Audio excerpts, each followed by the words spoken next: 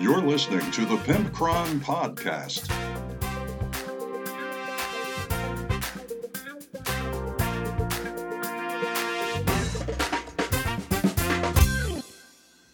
What's up, everybody? It's episode 89 of the Pimpcron Warhammer Podcast. I appreciate you tuning in to listen to me talk about things and stuff.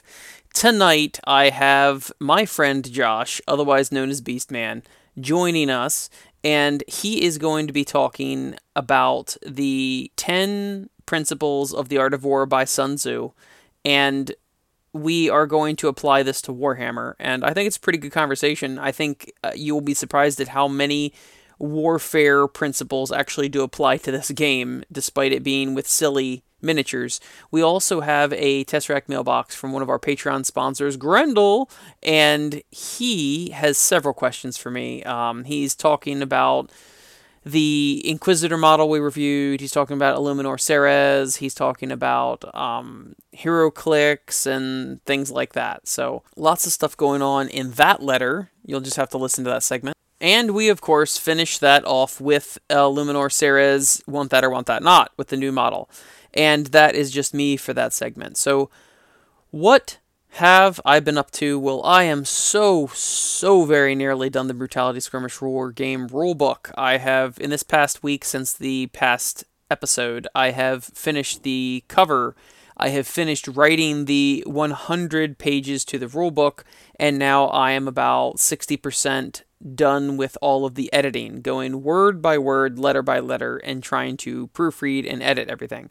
I've also had some other people volunteering to, read the lore and read the rules and things like that. So we are very close to that. And I am very excited. So it is going to be a full color, high quality, hardback rulebook. And this is such a source of pride for me because this is my pride and joy. This is my baby game system, and it's not a game system involving baby. It's not even a game system for babies, but it's kind of my baby, and it's a game system if you didn't get the metaphor.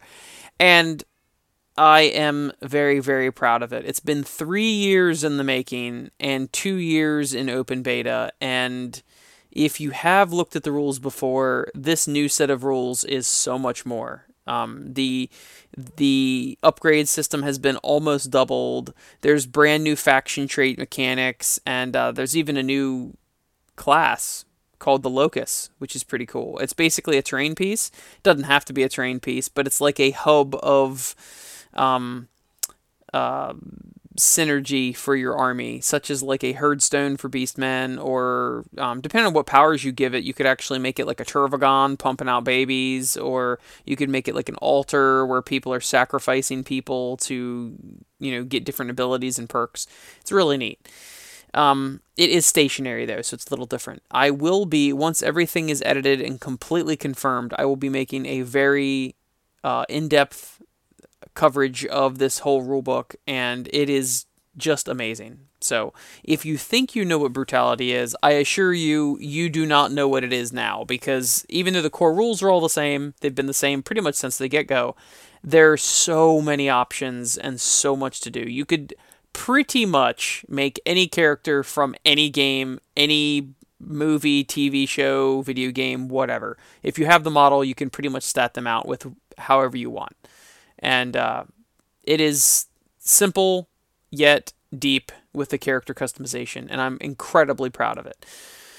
So enough of that. Essentially, that is all I've been working on. Believe it or not, our work has our season has picked up now with my in real life job, my IRL job, and we have been working every single day. So I'm waking up early, about an hour before I have to for work, and I'm working on Brutality Rulebook, and then I work all day, and then I come home, I spend a little bit of time with my family, and then I spend several more hours working on the rulebook, because every single thing you see in this rulebook has been done by me. The editing, the writing, not the artwork. The artwork is actually by an artist, but it is an incredible amount of work to make a 100-page rulebook, and it is a labor of love.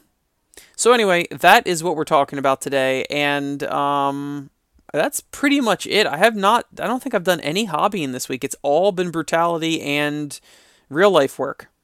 So let's get the show on the road. And as always, thank you so much for tuning into the Pimpcron Warhammer podcast. Let's open the Tesseract mailbox. Now it's time for the Tesseract mailbox, and today we have a letter from our Patreon subscriber, Grendel. He writes, "Hey Pimpcron, I've been enjoying all of the Want That Not segments with all the Sisters of Battle. I laugh every time Cronet 204 calls them men. While I can see what you're saying about the new Inquisitor model, I think she fits right in the Grimdark of 40k. The armor reminds me of other Inquisitor models in the past, and I feel the head is just a victim of a bad paint job.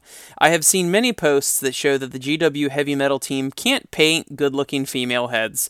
They did the same for the limited edition sister model they just released. Speaking of Want That Not, have you seen the new Illuminor model? I have mixed feelings about it since he is my go-to Necron leader. I'm eager to see his new rules, but don't want them to change from the ones he has now. I am sad that his big Psychic Awakening quote-unquote power is a 9-inch bubble that may cause perils. That is not enough of a protection from all these crazy psychers. I was really hoping for the return of pariahs. It would be cool if we had a they had a null bubble like the Sisters of Silence. Lastly, I wanted to talk to you about HeroClix. I played HeroClix when it first came out. It felt like a simplified version of Mage Knight. I remember back in the day they would have limited edition prize support to get you to play every week, and had special chase figures that were like 1 per case or sometimes even more rare. While the WizKids games were always very inexpensive to start, I hated how it was hard to get the powerful pieces to be even slightly competitive. I remember there were certain models that were given only to the winners of the championship, so there were only a handful in the country. We had a player that either won one of those pieces or paid $200 to $300 for it. Oh my gosh. He would then bring it to the local tournament to stomp all of us noobs. It was pretty rough trying to win in that meta. Usually you hoped for a sealed tournament for a chance, otherwise you were playing for second. Right when I was getting out of the clickies, I think they had switched to still giving out limited editions, but they were not the overpowered pieces they had once been. Part of the reason I got into 40k was there isn't any rare models. Yes, it's expensive, but if you focus on one army, the cost levels out, and you only have a few things to get every couple years. Don't get me wrong, the competitive side still favors the person who can afford to switch with the meta every time it changes. The good thing is most local groups don't have these type of players. That is all for today. Hope everything is going okay. How is your mouth doing? I just had a wisdom tooth pulled last year, but at least I wasn't allergic to the meds. Take care, man. I hope to see you at the next Shorehammer, Grendel. Well, thank you, Grendel. I greatly appreciate you supporting us on Patreon and writing in and all of that nonsense. I also look forward to seeing you at Shorehammer this year. Very, very excited about this year. And my mouth is doing okay now, and I only have slight amounts of hives from the medication. I'm shocked. I took it it was a week ago I stopped taking it, and I still occasionally have some hives here and there, but my wife says that it can stay in your system. You can still be having a rebound reaction even after the steroids take off or whatever, or wear off. So that's been fun. Otherwise, I'm on the mend. Everything's cool, so thanks for asking. I unfortunately have no idea. I can't really speak to what you guys were talking about for the HeroClix because I never played competitively. I would only play casually and make up my own narrative battles with, Spider-Man versus the Sinister Six or whatever. And, I just wasn't part of that world. I don't think I would enjoy being part of that rat race like with Magic the Gathering or HeroClix, where you always have to constantly be, buying the next new thing. And that's why I'm not part of the meta for Warhammer. I'm not going to constantly, sell armies off to buy new armies because they're the neatest new thing. So I am going to have to humbly disagree with you on that Inquisitor, though, Grendel. I just think, it occurred to me. Do you know what the face of that Inquisitor looks like? Do you know that meme that is hand-drawn, and it's usually it has something to do with the feels, when something gives you the feels, or when someone thinks something is not fair, and there's a hand-drawn bald man that's crying in black and white, and he's kind of deformed, it's a really bad drawing. That's what she looks like. That's the meme that she looks like, and it's just awful. it's far beneath what GW is capable of, and I don't like it. Not to mention, I guess it's like a little Aquila on her forehead, but like my daughter said, it looks like a mouth. So that's probably a bad paint scheme. But maybe it's supposed to be a branding or something. I don't know. But as far as the new Illuminor model goes, you're gonna have to wait until the next segment to hear my opinion on that, homeboy. As for his new abilities, or his alleged new abilities, yeah, that Peril 9-inch bubble is pretty much sucks. Like, it's far too small of a range to actually do anything, and it's kind of a letdown. What I'm hoping is that they are still going to release something for pariahs, and I mean, I don't keep up on the leaks or anything like that, but I feel like they could still be holding that close to their vest because they haven't released the book yet. And they haven't, I don't think they declared that was it for it. I think a lot of people are assuming that pariahs are not going to be in it and they've revealed everything, but I'm not entirely sure that that's what they've said or whatever, that this is definitely all of the entirety of things that are going to be in the new set. So I am hoping that we do get pariahs back, and if nothing else, I feel like they've heard plenty of people crying out for pariahs, and plenty of people being disappointed that we got no pariahs, so I feel like maybe, at least in the future, we may be getting a new pariah unit or something like that. Illuminor Ceres, he's gotta have a new stat line. He's far larger than he was before, it seems, and I really feel like he's gonna have more than just that Perils bubble, because if that is all he got, then that is really freaking lame.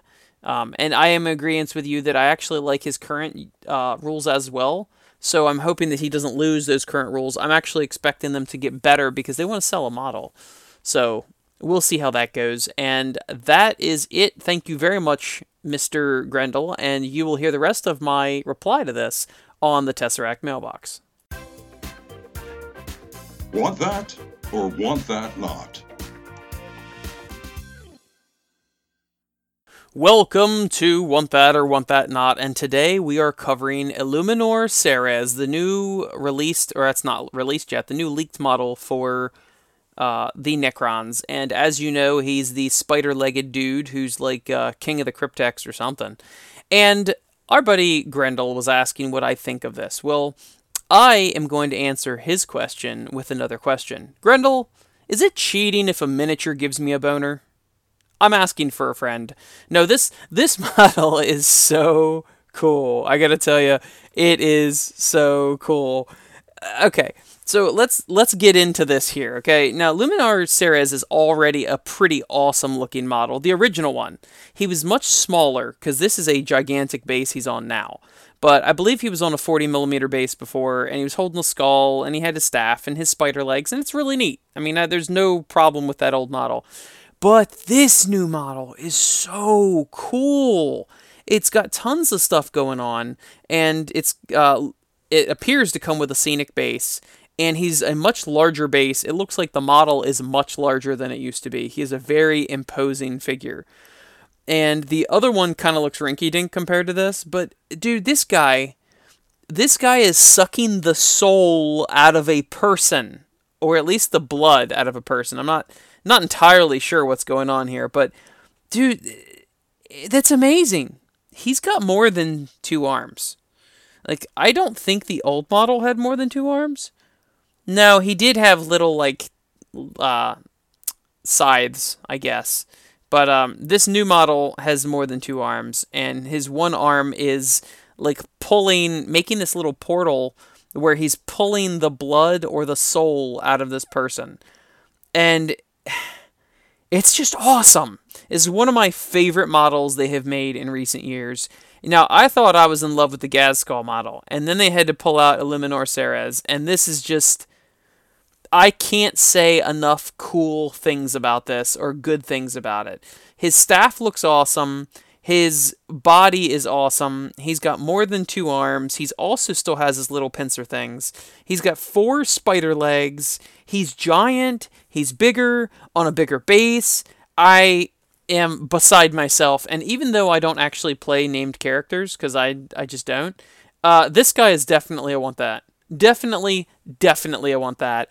And if for no other reason, this model and looking at it and using it is a great aphrodisiac, I no longer have to snort ground up rhino horn in order to perform. Now all I gotta do is paint up this bad boy, put him on the shelf, and woo! I'm Ric Flair suddenly. Seriously though, it is such an awesome model. I'm afraid that I've said the word awesome too many times, but I mean, what else do you say? There's a guy, he's got his one leg on this guy, and this guy's laying down, and he's going, oh god, and he's got his arm in the air, and Illuminor Ceres is pulling either the soul, or I guess it's the flesh, actually, because it's stripping his one hand as a skeleton, and he's pulling the flesh and blood out of this dude's body, out of his eye, and out of his hand, and man, it's beautiful. It is a beautiful thing to behold. If you don't like this new Illuminor Ceres model, you can just, I don't even know. I'm not going to threaten anybody over this model, but I'm telling you, it is beautiful. And it's kind of complicated. It's kind of complex, but man, they did a great job with this. So that is definitely a want that for me. But the problem is I can easily see this being a $60 model. Easily. Because the main reason would be the size of it. Gazskull guaranteed is going to be a $60 or $80 model, and this is going to be a higher level model too. I don't really know why they chose to redo a model that already had a new version of it, and also didn't look bad to begin with. I think it looked fine, but this is so much better, and he's also got one of the, I think it's a Blackstone behind him, from the Blackstone Fortress. I think they mentioned Necrons having something to do with that, and absolutely love this, absolutely want it. That's all I can say about it. Toodles. Now it's time for Real Talk with Pimpcron. Hey everybody, this is Real Talk with the Pimpcron, and today I'm being joined by, is it Goatman? Is that what we agreed on? No. Or Horseman? I think it was Beastman, because there's already like a Goat Boy. So. Oh, okay.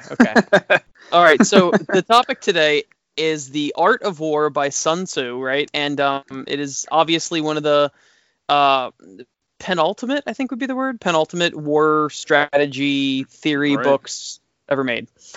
And actually, believe it or not, I've actually read this book. It's not very long at all. It's like 50 pages or something. It's not. Okay.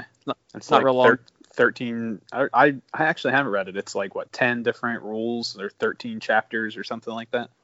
I don't remember. It was like 2 years ago I read it, and what I'm going off by now is just the major principles. There's 10 major principles of this book, because he actually, I remember last time I read it, he actually repeats himself a lot.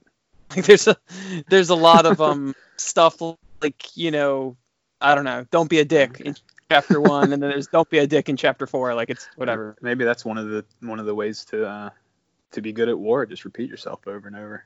Essentially, yeah, he will. So let's get started with this, and this is how Sun Tzu's Art of War appeals to Warhammer and how it applies to it. So The first one that I chose is appear weak when you are strong and strong when you are weak. How do you think that applies to Warhammer? Let's say you're playing a horde army and you have strength in numbers versus an army that has a lot of behemoths. So you might appear weak to the opponent or to people watching because you're just these little tiny Ungors, we'll say, versus a big behemoth, but their strength in numbers. So even though it looks weak, it looks like a disadvantage. When from appearances, it might be you might actually have a stronger or an advantage just for numbers. Actually, I think that is true, and it also applies because your behemoth, if you know the stats well enough and you know your behemoth probably can't do a whole lot of damage, it's still a giant monster, and you can be aggressive with it and try to scare the opponent, even though you know secretly this is probably not going to do a whole lot. Right. So that would be the opposite of what you were saying. The strong when you're weak, weak when you're strong sort of thing. Right. Another Yeah. thing that a lot of players I've ran into do is specifically, Bliggity Blam Steve, Uh-huh. old Steve from our group. He Yeah. loves to act like he's gonna lose. Like he hems and haws, and from the first turn he'll be like, oh god, I'm gonna lose, and it's actually really annoying. Right. And then most of the time he beats you.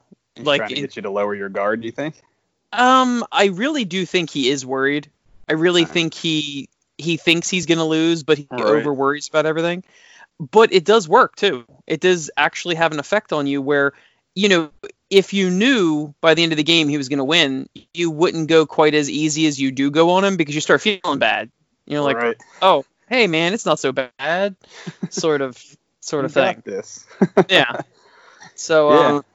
well, let's go on to number 2. The supreme art of war is to subdue the enemy without fighting.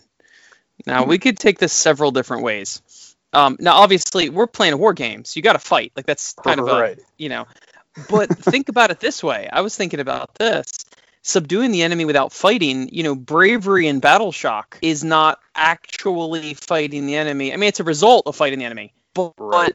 for instance, if you know your opponent has no command points left to make them auto pass morale, Mhm. and you just keep hammering this giant unit, I mean, do 15 models removed or something in one turn and really focus on it, you Right. could wipe out the rest of the squad in battle shock. Just causing them to flee. Yeah. Yeah. And like I said, I mean, it's a war game, so you still have to fight, but essentially this is using fighting to kill more models without fighting. Right. But I can't say that I've ever honestly, I mean, now that you make that point, it's on my radar, but I don't think I've ever actually played a game and had that on my mind. Like, I'm going to kill so many models that it makes a bunch of his flee.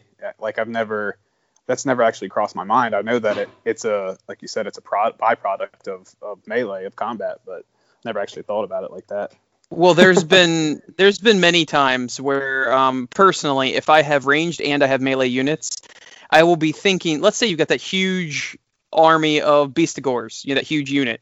Right. What I'm going to do is sometimes I would normally shoot at a different unit, but if I know that you don't have your command point or whatever, and you're going to be vulnerable to battle shock, then I will set up a unit in the movement phase to charge you that I know will do some damage, and then I'll soften you up with shooting because I know that the shooting losses are going to stack with the melee losses, which are going to stack with the battle shock losses. Okay. So that is something, and sometimes that will make me shoot a unit that I normally would have gone after another unit, but I really want to stack that battle shock. Just to soften it up. Yeah, that makes Yeah. sense. All right, so number 3 is, this one's a little long. It's actually 3 in 1.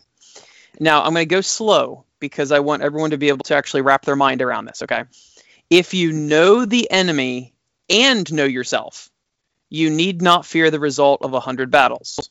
So in other words, I think the way we can apply this to Warhammer is knowing the stats and the capabilities of both armies. Right. So if you and I are both going to play, if you know your list and you know my list and what they can do, you don't have to worry about the result of 100 battles because Right. you're going to be able to gauge ahead of time how it's going to go, There's a lot less guesswork in there. If you kind of know what to expect, you already know what to expect from your army if you've played it enough and read your book, and then if you've played the opposing army and models enough, then yeah, it takes a lot of the guesswork out of it. Yep. And this is the second part here. If you know your army, but not my army, for every victory gained, you will also suffer a defeat. So essentially, you only know 50% of the equation. So you only have a 50% chance of success. I mean, think about it. Yeah. Think about how many gotcha moments we've had, like where you get into combat, you think you know what's going to go on, and then your opponent's like, oh, well, by the way, I do this really awesome thing in close combat. And you never thought to ask, and you didn't know. So, and then it's like an oh shit, like, oh man, this is gonna hurt. Yeah. Yep. You end up making more sacrifices if you don't know what you're getting yourself into. Yep. And then the third section of this is, if you know neither your army or my army, you will succumb in every battle. Which is like, yeah, no duh. Yeah, if you have no idea what you're doing, things are going to go bad. Yeah, that So that's kind of an one's kind of understatement. obvious, right? Yeah, But that's usually what I see if I play somebody more competitive or at a tournament. If those people, a lot of people, like, they know their stuff inside and out, which is one thing, but then they know my stuff inside and out too, as well. Yeah. Or every once in a while, depending on what I'm playing, they might know it better than me, and I'm like, oh shit, I'm in trouble. That's how I know I'm in trouble. If they start like quoting my stats and some of my like command abilities and things like that, I'm like, I'm in trouble. yeah, that's bad news right there. We used to. This is before you got into Warhammer, but we used to have a player named Alex, and he was very not the Alex you know, but a different Alex. Oh, okay. And he was very competitive. He was a very good tactician, and he would buy all the codexes just to read the rules for armies he doesn't play. Damn, And I'm like, yeah, that really is commitment. And he would know. I mean, when I messed up with one of my armies, he's like, oh, you should blah, blah, blah. And he knew the rules to my army. I'm like, oh, God. So, but wow, that takes a lot of time too. I mean, that is some dedication. yeah, I bet in the year or so that he was with our group, I probably played him, let's say, 12 times. And I can think of the only 2 times I ever beat him. Like, he was very, very good. But I can picture both times, believe it or not, because it was so important to me to actually beat him. All right. So, all right, let's go to number 4 and move on. Let your plans be dark and impenetrable as night, and when you move, fall like a thunderbolt. Okay. So, how's that strike you? Make your So- plans dark and impenetrable. All right. So I guess your plans, they should be hidden. There shouldn't be anything obvious. You should have something hidden enough that your opponent can't see what's coming. Yeah. And then do it quickly, do it decisively. Yeah. I guess that's a little harder for Warhammer too, because it's especially. I guess again, it depends on who you're playing. If that person is really read up on the rules, or if they just kind of read on different websites or Facebook pages, if they read a lot of strategy type stuff, they kind of know what's going on in the meta scene, and they're like, oh, if they're playing this, they can do these 3 things. But Yeah. if not, Also, I've also noticed that in highly competitive games, when I've played people and it really, really mattered, players that are extremely good, like I said, Alex was extremely good. Not Lore Master Alex for people that listen to the podcast, but another Alex. He would even watch where you're looking when it's your turn and your eyes are looking at what units and things like that. Sometimes, you're thinking to yourself, I wonder if I should move this unit or whatever. And he would actually watch you looking at the models, wow. which right there is showing your plan, because you're looking at what I mean? Mhm. And so it got to the point where if I had, like, let's say a unit kind of hidden and I wanted him to forget about it, hopefully forget about it, is if it was like, let's say a unit, sometimes you forget about a unit in terrain or something. It's hidden pretty well Right. visibly, and, I would make sure I don't ever look at that unit directly, because I didn't want to remind him of where that unit was. And I mean, 70% of the time he'd probably remember it, but there was But a there'd be that off chance. chance. Yeah. Hmm. So I that's never some even pretty thought about high, that. some pretty Yeah, that's- hardcore. Yeah, that's wow. Yeah, I would never even consider that. Yeah. And start wearing sunglasses when I play. like Like watching poker. those like high dollar poker tournaments. Dude, how intimidating would that be? If you meet your person at Shorthammer, right, and he's across the table from you, and he's wearing sunglasses. Got a hat pulled down and sunglasses. Oh my god, Jeez. that would be really intimidating, actually. It would. That's a good way to get into the other opponent's head. There If they you can't go. see your eyes, yeah. Yeah, you're talking about the show weakness, or when you're in strength, show weakness, or weakness, show strength. And yeah, there you go. That'd be a way to kind of work that. Yeah. Another term for that would be peacocking too. Right. Like doing the dating scene when they want to attract attention to themselves or whatever. All right. Well, this is kind of a way of doing that. Popping your collar. Let's pop your collar, man. I would be unnerved if my opponent popped his collar.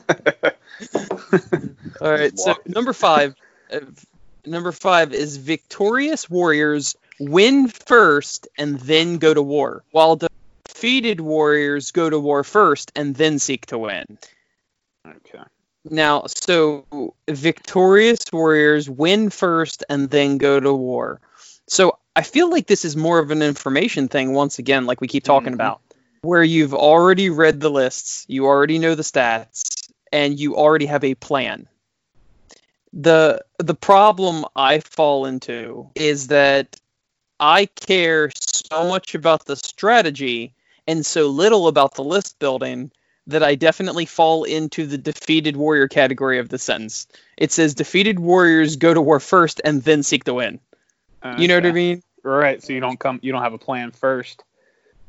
So No, you just play what you want to play. You don't build a list based off of strategy and things like that. No, never. I mean, only in a tournament will I ever make like a list ahead of time. Okay. But if we're just like playing a pickup game, I'm just like, hey, I haven't used this unit in a while. Oh, I just painted this unit, and I just throw together a list because the synergies and all that crap just does not interest me. I would much rather try to use the force I brought effectively than try all the pregame stuff. But honestly, that is half of the game, is making an effective list. Yeah, absolutely. So if you're talking tournaments or highly competitive things, you really cannot BS a list like I tend to do. Yeah, it's you definitely, depending on the situation, like you said, I generally don't sit around synergizing and thinking of some great list with all the right interactions and things like that, unless it is for, like you said, for a tournament or something like that. But it makes sense, if you're planned, if you've got a plan going in, then you're prepared. Then you're probably more likely to win. But sometimes you're not just trying to win; you're just hanging out, having a friendly game. I think too, it might be saying a little bit about your mind state. Like if you go in with the attitude that you're going to win, then you're more likely to win. I would agree with you. Yeah, that seems legitimate. I guess it's how serious it is, and I'm so not serious about this game is the problem. So I always feel like list building anybody can do. Like I could just go online and copy a list online, and that requires no skill. I'm always much more worried about being able to use it effectively. So in a way, it doesn't really matter what I bring, because whatever I do bring, I want to make sure I can use it well. Does that make any sense? Yeah, totally. It's like if you need to kind of strategize on the fly and make things work. I think that in the long run, that's better for you, being able to kind of adapt and go with things. I think when people net list and a lot of it is based off, like this one model that kind of pulls everything together. But then let's say I like alpha strike or snipe that model off the board early, and then it all goes to poop like quick. They don't know what to do. Yeah, actually, this also goes into the fact that a lot of people can't do narrative games. They don't have the, like you said, the flexibility to make decisions on the fly. Mm-hmm. And that's why a lot of people, like usually when me and you or me and James or a lot of people in our group, when we play a game, we just kind of throw tokens down and we're like, oh, this is what we're doing, and you didn't know ahead of time. But I've met a lot of people that do not like making their own list. They have to play from the book. And they insist that you roll randomly in the book. And the reason why is because their strategy is kind of subpar in a lot of cases, not all cases, but they really can't handle things changing. So, if they're forced to use their unit in a different way than they're comfortable with, they don't know what to do. So, and a lot of people, when a new General's Handbook comes out, they memorize all the battle plans. That way, when they go to all these tournaments, like they know exactly what to expect and how to play it. Like that, not only do they have a strategy for their army in general, but then they've also got a strategy in mind for all the different battle plans. I've seen that before, and I'm just like, geez, like I turn to everybody's like, oh, it's Knife to the Heart, and they start like setting up and getting ready to play. I'm like, wait a second, let me get out my book here and see what the hell we were doing. Sorry, I have a life. Exactly. Yeah, it's kind of like, whoa, I don't have time to do all that. Yeah. So number 6, let's go on. Number 6 is there is no instance of a nation benefiting from prolonged warfare. So, obviously, this is a little weird of a shoehorn for Warhammer, but I actually have a real point for including this. Okay. Obviously, he's talking about long, drawn-out wars economically and all of that. That's clearly That's what he's everybody. talking about. Yeah. Right. But- You're looking at like a World War I situation, trench warfare for years and years, and how bad it is. Yeah. Yes, but here's my twist on it where it applies to Warhammer. There's no instance of an army benefiting from prolonged, non-eventful warfare. Right. So in other words, if you and I, how many games have you had where one of your really cool units gets tied up with some chaff and does nothing the entire game? You know? Yeah. Which is frustrating when it does happen. It's like, geez, you just get stuck in and can't. And you know, you've had big plans for them. You want them to do more than what they're doing, and like you said, they're just stuck in with some like unit of 30 little chaff unit or whatever. Yeah. Yeah. So frustrating. Yeah. And it's true because, you know, these two units, if you have, or another example would be two similarly equipped units. Like, let's say we're both playing Beastmen, and it's my Ungors versus your Ungors, and they just fight all 5 turns and do nothing. Like, it doesn't benefit either one of us. One of us at some point should just back out and go do something else with that unit and make them effective, because otherwise they're not doing anything, and you're wasting your points for even bringing them in your list, you know? Right. Yeah, it doesn't. There's no advantage to. I always hear people talking about like, oh well, this list is like a turtling list, and I'm like, I'm not seeing the advantage here of doing that. Even if that you're saying that's the style of this build or this list, and I'm like, but why? Yeah, and the only time those really work is if obviously it's a ranged army and if it is kill points, because turtling never helps you move out and get objectives, you know? Yeah, it doesn't. I mean, I prefer. I mean, nobody would you prefer a faster paced game than like turtling or slow paced or whatever. but it's like you gotta. I mean, you move your stuff forward. I've played people before, like especially my Beastman. I'm like, and if you you can run them and charge them still, and if you do that, then they get all these they get buffed, their hits, their attacks, like it makes them way better. That's just what they do. They run in with their axes and they do their thing. And I've played people like, you mean you probably should like hold them back, and I'm like, no, so that you can move your stuff, take the, it's kind of like there's even sometimes if there's a strategy for every type of army, and it's like if it seems reckless, it's like that's kind of the way that they play. Mm-hmm. You know what I mean? I mean, you can hold some units off the map and then bring them in an ambush to kind of take a back objective from your opponent's back line or something like that too. But it's like, why am I going to sit 30 Beastmen with no range attack? Just sit that unit. Why am I going to sit them back? I mean, I'm not going to set them headlong into like a unit of 12. Let's see, I don't know, one of the best Stormcast Retributors or something. I'm not going to do that, but like at the same time, it's like, let's get them out here.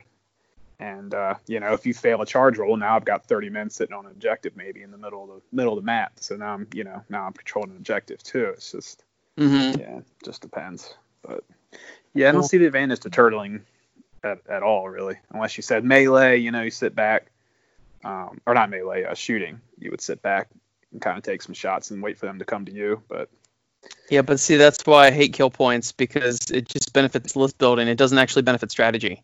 Right. And that's what kill points does, is, I can just sit here and shoot you from across the table. Well, to me, that's point and click. That's not strategy. Like, right. It's just there's literally no point in that. I don't see where it would be any fun either. So number 7 is, even the finest sword plunged into salt water will eventually rust. So I feel like this is another principle that is going back into putting units that could do something in a situation where they can't. Right. You know what I mean? It's that whole like know your role type of thing. Yeah, and just like I said with if I successfully tie up one of your, let's say, Dragon Ogre units, a unit that can actually do something, and I tie them up with a bunch of piddly crap, that is essentially your sword rusting, because you're still gonna fall, and even if I don't kill you, which I probably won't, you're still failing because you're not using your points effectively and you're not using that unit effectively. Right, exactly. So yeah, it's kind of knowing the place and the time for all your different models. Each, all the different models have a different role on the battlefield, whether they're, obviously if they're archers, they are sitting back and taking shots across the board, or if, they're like light, cheap cavalry, you're just, you're sending them out headlong to gather objectives, flanking and things like that. So it's, like you said, knowing where to send stuff so you're not that sword in the salt water. Yeah, and going back to poker, know when to hold them, know when to fold them. Oh, the gambler. Yeah. All right, so number 8 is when your opponent is strong, avoid them. If their morale is high, depress them. Seem humble to fill them with conceit. If they are at ease, exhaust them. If they're united, separate them. Attack their weaknesses, emerge to their surprise. So this is a really long one. Yeah, but there's a couple key things. Yeah, it's like the whole book in this one principle. There's one thing, though, is that this first one really sings to me, because it says, when your opponent is strong, avoid them. And so many people underestimate the effectiveness of just avoiding a powerful unit. Like, assuming that they're not so fast they can go across the board far. Like, for instance, this is my famous example. The Grey Knights for 40k. They've got this very slow unit called Paladins. They've got a lot of hit points, good armor, save, blah, blah, blah. But they're slow. And I used to try to hit them head on, I would attack them head on and blah, blah, blah, and they'd kick my butt.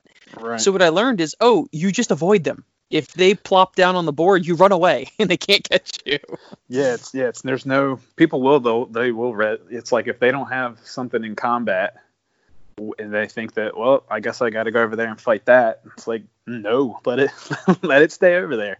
Yeah. There's, people, it's always funny too, especially amongst friends, people try to like goad you into it. They're like, oh, you sissy, like, oh, you scared, like, come over here. And it's like, no. It's not being a sissy. It's strategy. Like, why would I basically waste a unit sending them to their death to melee into battle with something that I don't need to. Yep. Especially when it's like one big, really good model. It's like they're not going to take an objective with one model usually. Mm-hmm. So it's like, why am I going to rush headlong into just getting chewed up when I don't have to? Now, this next one doesn't really apply for Warhammer too much, except maybe Battleshock. It says if the morale's high, then depress them. I'm just going to skip over that because we kind of covered it. But seem humble to fill them with conceit. That's exactly what we were talking about before, like Steve does, intentionally or unintentionally. He hems and holes and makes you feel sorry for him, and then he kicks your butt. So kind of lulls you into a false sense of security. Yeah, and in my most competitive moments, like with people that I think are a-holes and I want to teach them a lesson, I will pull a lot of these tricks where I'll be like, oh, I'm not very good. I'll act like I don't know my rules and stuff like that. And right. There's been a couple vengeful scenarios that I'm quite proud of where I beat the crap out of someone because there's like a meta game. There's more than just rolling dice. There's a player-to-player meta game as well. And if they don't know you, it makes it better. So I can't say that to you. I'm like, oh, I don't know this. Oh, actually, you know what? I don't remember any of my rules. So that is kind of legit for me to go, I don't know my rules because I play like 27 armies. We'll get to like the fourth battle round. You're like, oh man, these guys could have done this thing that would. And I'm like, man, that would have been really good. Yeah, but once again, that's an example. That's an example of me not taking it seriously either, because we're just playing a fun game. Right. And I forget that stuff too. I think too, it depends. I only own 2 armies for Age of Sigmar that I play. The Nighthaunt was my first, and then the Beastmen. So it's like that doesn't happen to me really anymore. But I'm like an hour away from completing the last model in this huge Sylvaneth army, and it's like I'm going to be doing that a lot. Like, I'll get to the end and be like, oh, I could have done all this stuff, but I forgot. Yeah, but So, it does work to it does work when people don't know you. And like I said, in some of these vengeful stories of me kicking a jerk's butt, it's usually like when I start getting focused. Okay, I'm not going to forget my stuff now. I'm taking it seriously, you know. But they also say if they're at ease, exhaust them. So that kind of makes me think of deep striking. Like you've got this unit all the way in the back, like an artillery unit or something like that, and they're at Right. ease. They're like, oh, I can't be touched. But yeah, way back here. then you use your call points and bring in a unit within, you know, not within 9 inches, 6 inches of your battle edge, and all of a Right. sudden they're like, oh crap. So Wait a second. Yeah. yeah. That does always throw people off. I think there's a lot more of that in 40K, I think, than there is in Sigmar. At least it used to be. I don't know. It might not be as true now, and that's become a bigger. There's most armies now that they've done new books for. There's some kind of like you can move them certain units, you know, or you can leave them off the board, and then by the end of the second movement phase, you have to bring them on X amount of inches here and there.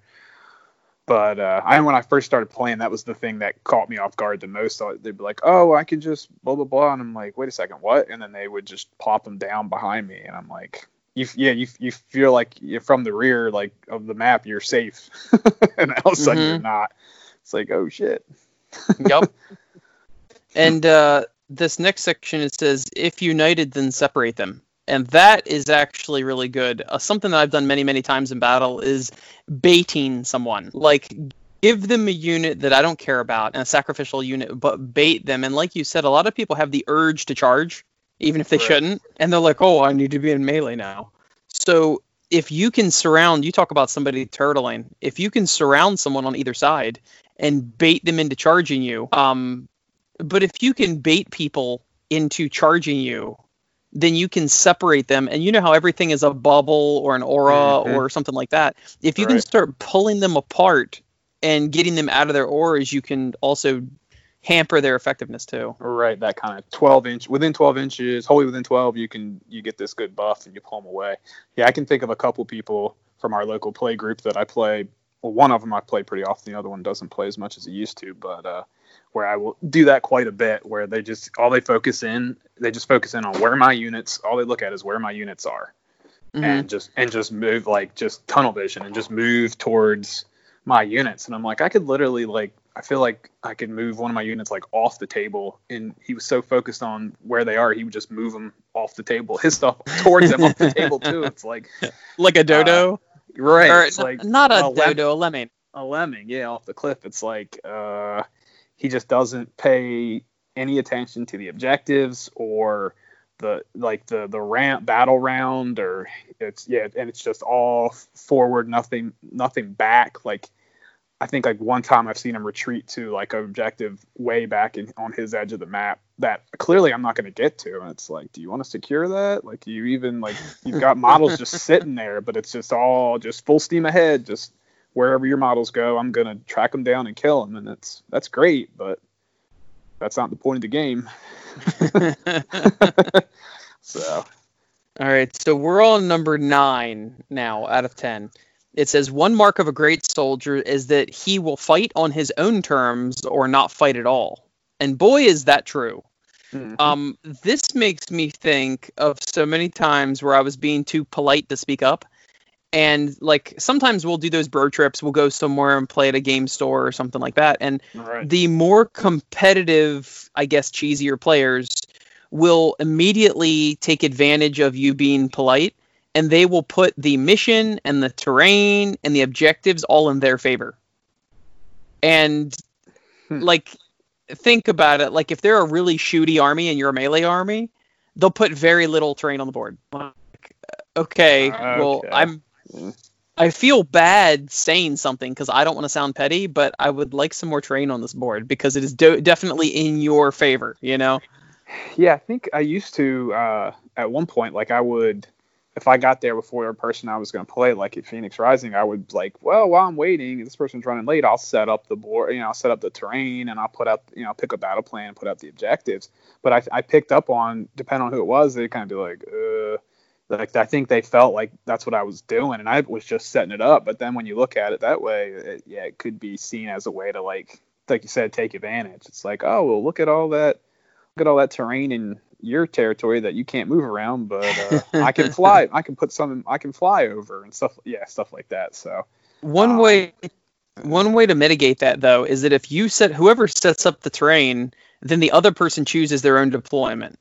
So that if you put the terrain really good on one side and they want that, well, they can choose the deployment. All right. It's like, I'm going to put this huge castle about 15 inches out in front of my deployment zone. And then because I've got Nighthaunt, I'm going to put all my models behind it. And then I'm just going to move, because I'm ethereal, I'm just going to move through it. But you can't see me you can't see me till like turn 3. Yep, and that's why your nickname's Dickhead Josh. That's why. No, Fly is a really powerful ability. It's super powerful. I never realized how my first army I ever had was the Nighthaunt, and I didn't realize at all. I'm like, I didn't know the power I had, and that they fly, and that they just move through stuff because they're ethereal. And I'm like, I had no idea how big of an advantage that was. Even when I played other people, I kind of saw the advantage, but then once I started playing Beastmen, I was like, wow, that's a huge advantage. These guys they got to move. If there's a huge piece of terrain, I mean, I've got to move. It's going to take me a turn just to move around it.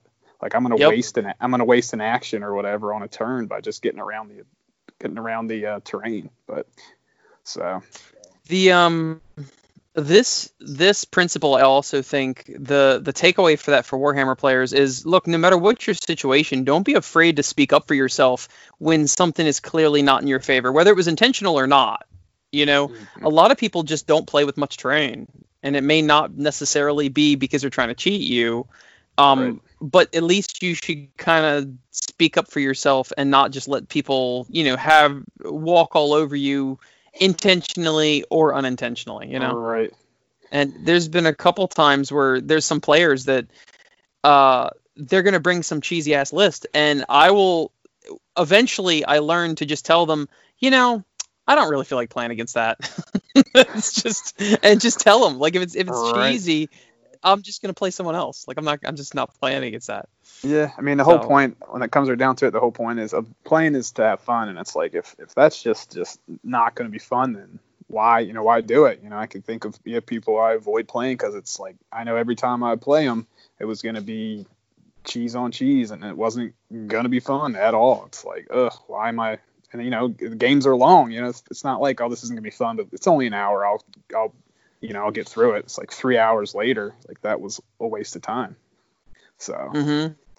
Yeah, you definitely need to be able to speak up for yourself, because I've never had that happen really at Shorehammer, but see that more at like some other tournaments where people are more competitive. But so. Well, the final one is every battle is won before it's ever fought, and boy, is that true. Mm-hmm. And once again, going back to list building, going back to being prepared and knowing your rules and knowing the opponent's rules and knowing how to use your army effectively and the preparation behind it and all of that. Right. But that certainly rings true. Absolutely. Yeah, again, it's being planned, being prepared, practicing. That's, not to go all sports ball on you, but that's kind of like, you hear stuff like, games are won in practice. It's like the better you practice and prepare for the game, the better you're going to do, because you're ready. It's like the best, the people that are best at what they do in the world is because they practice and practice and practice. So when they go to actually do the real thing, it's like, it's second nature. They don't even have to think about it. It becomes innate rather than on the fly. So it's true. And a lot of these famous athletes, their parents, for whatever reason, one reason or another, were very driven in, specifically Tiger Woods comes to mind. Right. Where, Tiger Woods, his Michael father, Jordan. Yeah. And they had, I didn't know Michael Jordan's father or parents did that too, where they had him practice and all that as a child. Yeah. There's a documentary on ESPN they're airing every Sunday for like 2 hours, and it's all about like Michael Jordan's last season in the NBA for the Bulls. And, so anyway, I've been watching that, and yeah, he had like a bunch of brothers, and they pretty much like played basketball and beat the shit out of each other and like all day long. So that's where he kind of got his like competitiveness, his mental toughness, his preparedness just from that. So. Well, once again, I mean, the practice and all of that. My children, when they're drawing pictures or whatever, some of my children have some innate talent and some don't have as much as far as drawing. But I'm like, either way, whether you start, and I've explained this to them before, and I'm like, look, some people are born with innate talents for things, whether it be strategy, creativity, math, whatever. But it's kind of like winning like a relay race, right? So you've got X far you want to go.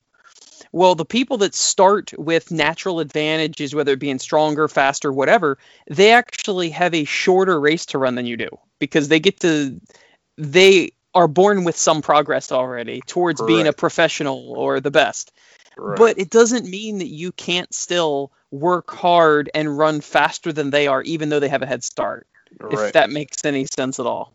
Totally. I mean, hard work there's a lot to be said for the hard work and the preparation, and you can make a lot of gains on people by doing that, even if you start behind them as far as innate ability. Yeah, totally. Yeah. So, all right. Well, I think that's pretty much it. I know we spoke for a long time, but I thought this was kind of interesting, and it is a little surprising how much of this actually does apply to Warhammer, which is a silly game and not life and death. Not at all. Not at all. Feudal war in the age of I don't know what age of something. I don't know. Sigmar. Yes. In China. Emperor Sigmar. So, all right. We will talk to you later, Josh. Thanks for being on. All right. Sounds good.